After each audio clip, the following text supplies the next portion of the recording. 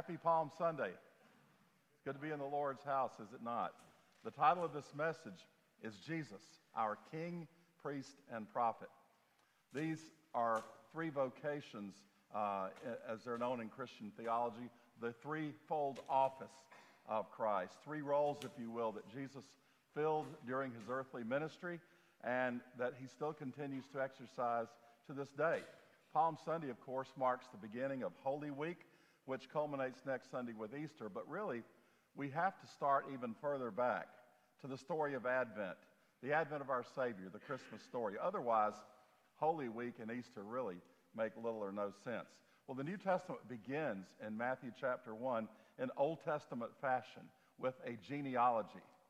We all know what those are, right? If you've read through your Bible, those daily Bible reading things, you come across all those begats and begots, which we all love, don't we? But well, we have to wade through those. But the genealogy of Jesus proves beyond a shadow of doubt that he is a direct descendant of Israel's greatest king, namely King David. For one of David's descendants was to become the king, the deliverer, who would restore the kingdom to Israel, the one known as Messiah. Matthew chapter 2 goes on to tell us about the Magi, those mysterious visitors from the east who came to Jerusalem and said, "We are here seeking one who has been born," what? King of the Jews, the deliverer, this same Messiah. "For we saw his star when it rose, and we have come to worship him." So this is the first of the three offices of Jesus, namely Jesus as king. And that is how the crowd greeted him as he rode into Jerusalem that first Sunday. We read earlier that many spread their cloaks in the road, and others spread leafy branches they had cut from the fields. Those who went before and those who followed were shouting, "Hosanna," which means, "Lord, save us now. Blessed is he who comes in the name of the Lord, and blessed is the coming kingdom of our father David. Hosanna in the highest." Indeed, the very possibility that Jesus even could be the promised king had filled this crowd with tremendous excitement and energy. After all, it had been over 600 years since they had had a king, since one of Abraham's descendants actually sat on the throne as ruler in Israel. And as you read through the four Gospels, you can't help but note that our Lord had a great deal to say about the kingdom of God. In many of his parables, he would begin by saying, "The kingdom of God is like this," or "The kingdom of God shall be like that." But he said very, very little about ever being a king, and for very good reason. That kind of talk in the ancient Roman Empire would get you killed. In fact, that's the only thing Pilate really cared about, isn't it? Was, "Are you a king? I hear that you're a king." Well, now, only with less than a week to live, Jesus accepts that greeting given to him as king and Messiah, for indeed he was and still is the king. But our king is also a priest. Hebrews chapter 2:14 describes him as our great high priest. And that is the second of his three offices. Since the days of Moses, the tribe of Levi, the Levites were the priestly tribe. They oversaw the worship, first in the tabernacle, that sort of portable temple that they had to drag around the wilderness for 40 years, and later in the temple that was built by David's son Solomon. The last of Israel's prophets, Malachi, said this, though, to the unfaithful sons of Levi of his day: "Behold, I send my messenger, and he will prepare the way before me. The Lord whom ye seek will suddenly come to his temple, even the messenger of the covenant in whom you delight. Behold, he is coming, says the Lord of hosts. The Lord of hosts is the Lord of armies, the powerful God. But who can endure the day of his coming? And who can stand when he appears? For he is like a refiner's fire and like fuller's soap." The fullers were the professional cleaners of the day. They knew how to get bloodstains out and all kinds of other things. "He will sit as a refiner and purifier of silver, and he will purify the sons of Levi and refine them like gold and silver." Well, the law of God, as you read through it in the Old Testament that God gave to Moses on Mount Sinai, was literally filled with ritual cleansing, which was one of the jobs of the priests, who had the very nasty and difficult job of offering sacrifices every day and all day. And thus, following the royal welcome given to King Jesus on Palm Sunday, Jesus, as priest, goes immediately to the temple. And Mark says this: Mark says Jesus looked around at everything, but then leaves. He heads out to Bethany, sort of the suburbs where it's much safer. But the very next day, Jesus heads back to Jerusalem, and he goes straight to the temple, where he fulfills Malachi's prophecy. Mark tells us in verse 15, and he entered the temple and began to drive out those who sold and those who bought in the temple. And he overturned the tables of the money changers, the seats of those who sold pigeons. He would not allow anyone to carry anything through the temple. And he was teaching them, saying, "Is it not written that my house shall be called a house of prayer for all the nations? But you have made it a den of robbers." And the chief priests and scribes heard it and were seeking a way to destroy him, for they feared him, because all the crowd was astonished at his teaching.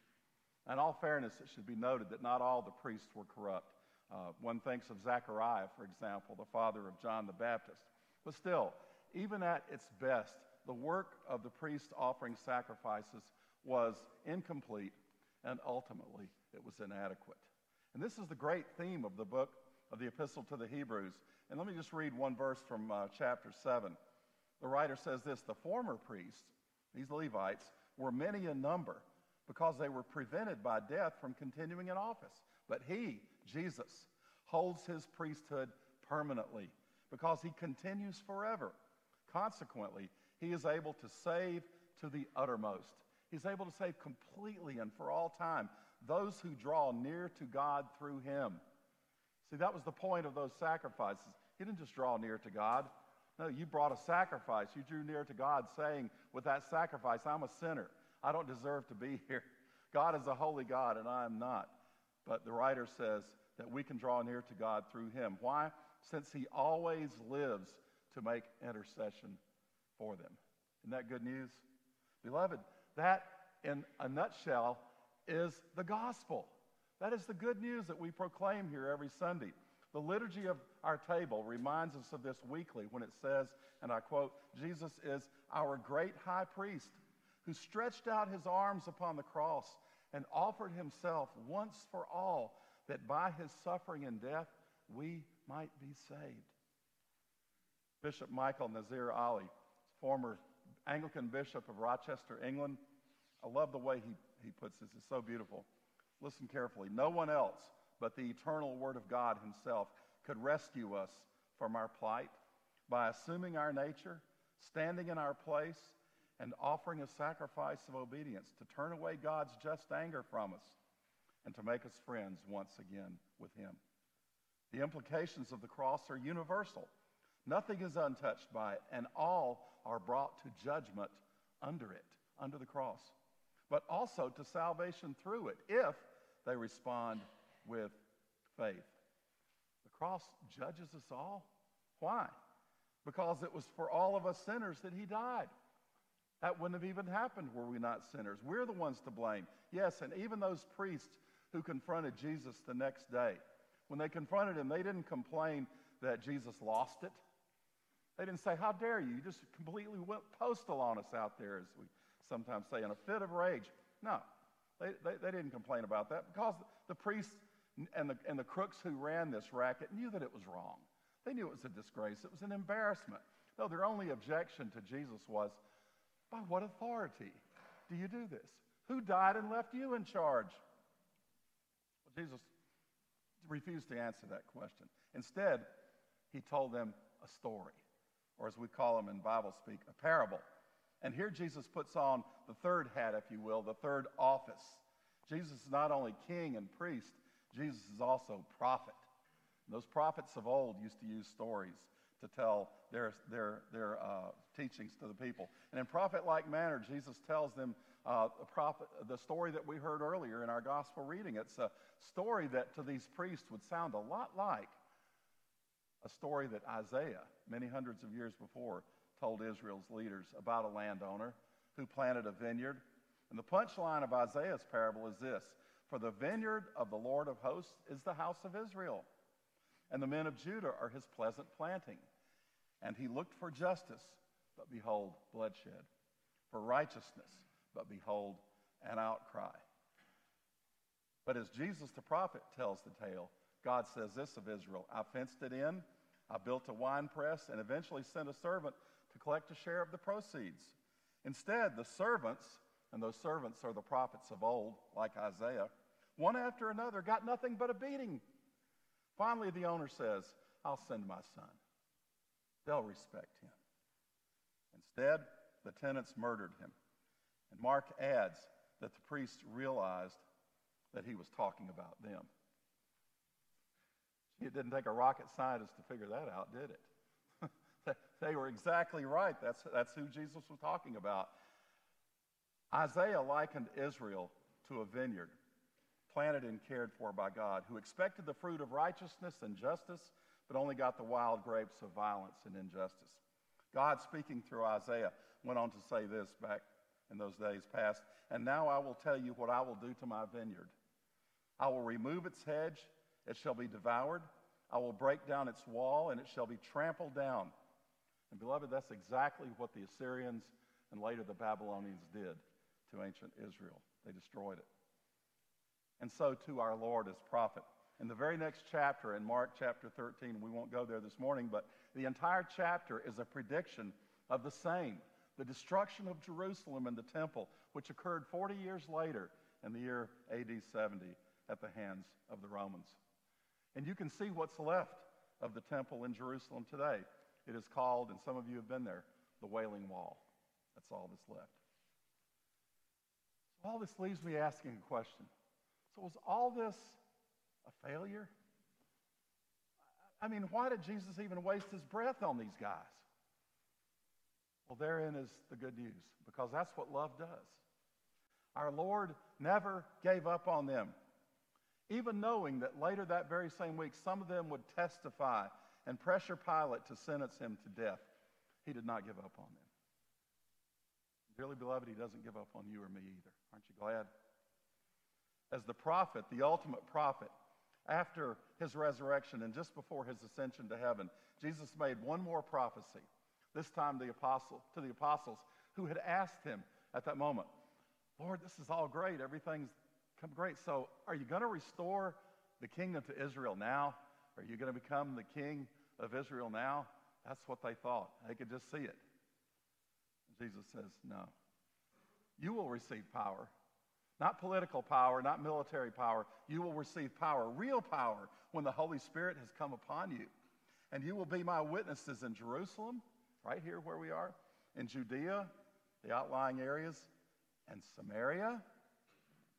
We all know what that is. That's enemy territory. And to the end of the earth. And when he said these things as they were looking on, he was lifted up, not like he was a few days earlier when he was lifted up on a Roman cross, but rather he was lifted up and a cloud took him out of their sight. And while they were gazing into heaven as he went, behold, two men stood by them in white robes and said, Men of Galilee, why do you stand looking into the heaven? This Jesus who was taken up from you into heaven will come in the same way that you saw him go into heaven. In other words, what are you standing around for? Jesus is coming back. Get cracking. Get on with the business of what he told you to do, to go into all the world and make disciples of all people. And so they did. And Jesus' prophetic words to the apostles came true, as even in their own lifetime, the gospel spread all the way in the west to Spain, all the way to the east in India, across the top rim of Africa, across the entire continent of North Africa, and all north into Europe, just in their lifetime, even as it continues to do to this day. But I want to share one passage with you from Acts chapter 6. This is really great. And the word of the Lord continued to increase, and the number of the disciples multiplied greatly in Jerusalem. And a great many of the priests became obedient to the faith. Not some, not many, a great many. A great many sons of Levi were purified, as Malachi the prophet had prophesied, forever cleansed of their sins, because Jesus, our prophet, our priest, and our king, did not give up on them. No doubt some of them, perhaps even most of them, were there that day when he cleansed the temple. Perhaps there were some of them there that day that Jesus died. When at the moment of Jesus' death, the veil in the temple, that thick curtain, they say it was the thickness of a man's hand, that veil that guarded the way into the holiest of place, where the high priest would bring the sacramental blood on Yom Kippur, the Day of Atonement. That veil was torn in two from top to bottom, signifying, as they very well knew more than anyone, that the barrier between sinners and a holy God is gone forever. Jesus as king did not restore the kingdom to Israel in the sense that they expected and hoped for that he would do on that first Palm Sunday. He did something much better, much, much better. And I love the way Michael Horton, a beloved Reformed Episcopal theologian, puts it. He says this: instead of driving out the Romans, he commanded love for our enemies. Gathering the new Israel, Jew and Gentile, around himself by his Spirit, through word and sacrament, Jesus inaugurates the kingdom of grace that will be manifested one day as the kingdom of glory. In this time between the two comings of Jesus, the wheat grows together with the weeds. The sons of thunder are rebuked for calling down judgment here and now on those who reject their message. And the faithful gather regularly, even as we're doing today, for the apostles' teaching, fellowship, the breaking of the bread, and the prayers. Through its administration of gospel preaching, baptism, the supper, prayer, and discipline, the church is God's new society inserted into the heart of the secular city as a witness to Christ and the age to come, when he will be all in all. St. John the Apostle describes that coming age in Revelation chapter 11, where he says, "And there were great voices in heaven saying, the kingdoms of this world are become the kingdoms of our Lord and of his Christ, and he shall reign forever and ever." Not simply as King of the Jews, but King of kings and Lord of lords. I pray this morning that Jesus is your prophet, that you hear his voice, that he speaks the truth to you, painful as it sometimes is, that he is your priest, that he is the one who has atoned for your sins, that your claim to eternal life is found, as the old hymn says, based on nothing less than Jesus' blood and righteousness. I pray that he is your king, that he really is Lord of your life, that he really does call the shots, not just the king, but king of your life. In the name of the Father, and the Son, and the Holy Spirit. Amen.